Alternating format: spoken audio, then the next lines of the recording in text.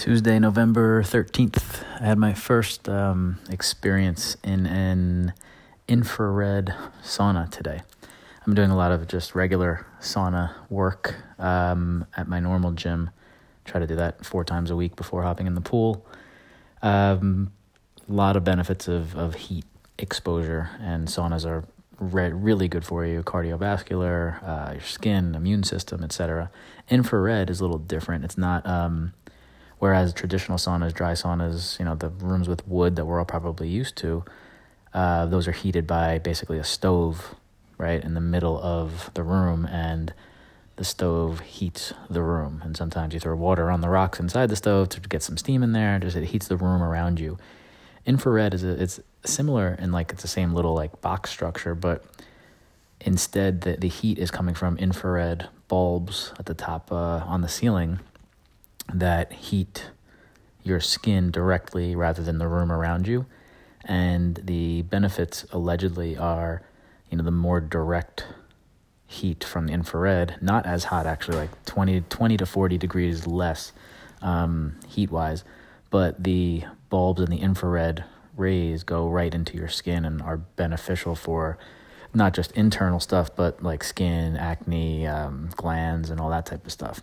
So my experience was positive. I was in there for a half hour, whereas usually in a hot sauna, I usually stay 15, 20 minutes.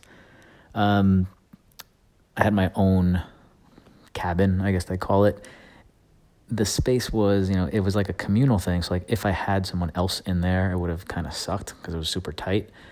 But it was fine. I was able to read a book in there. It wasn't too hot. I'm used to just a lot hotter in the regular sauna. So I was sweating, but not incredibly uncomfortable. I didn't have to leave the room once at all. They thought you might. So it was pretty comfortable. And interesting, they give you this menu where there are different, the lights above you are kind of rotating through 4 different colors: red, green, orange, white.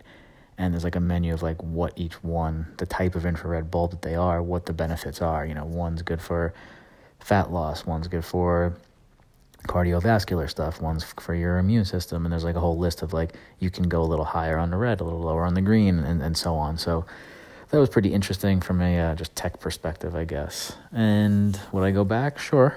It's more about convenience and accessibility. It's if I had a sauna, infrared or otherwise, in my bedroom, I would go all the time, every day.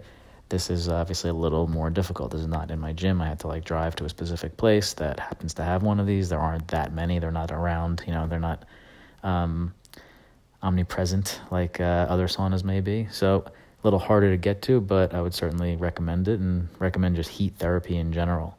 A lot of long-term benefits. Read up on it. So infrared saunas, not bad.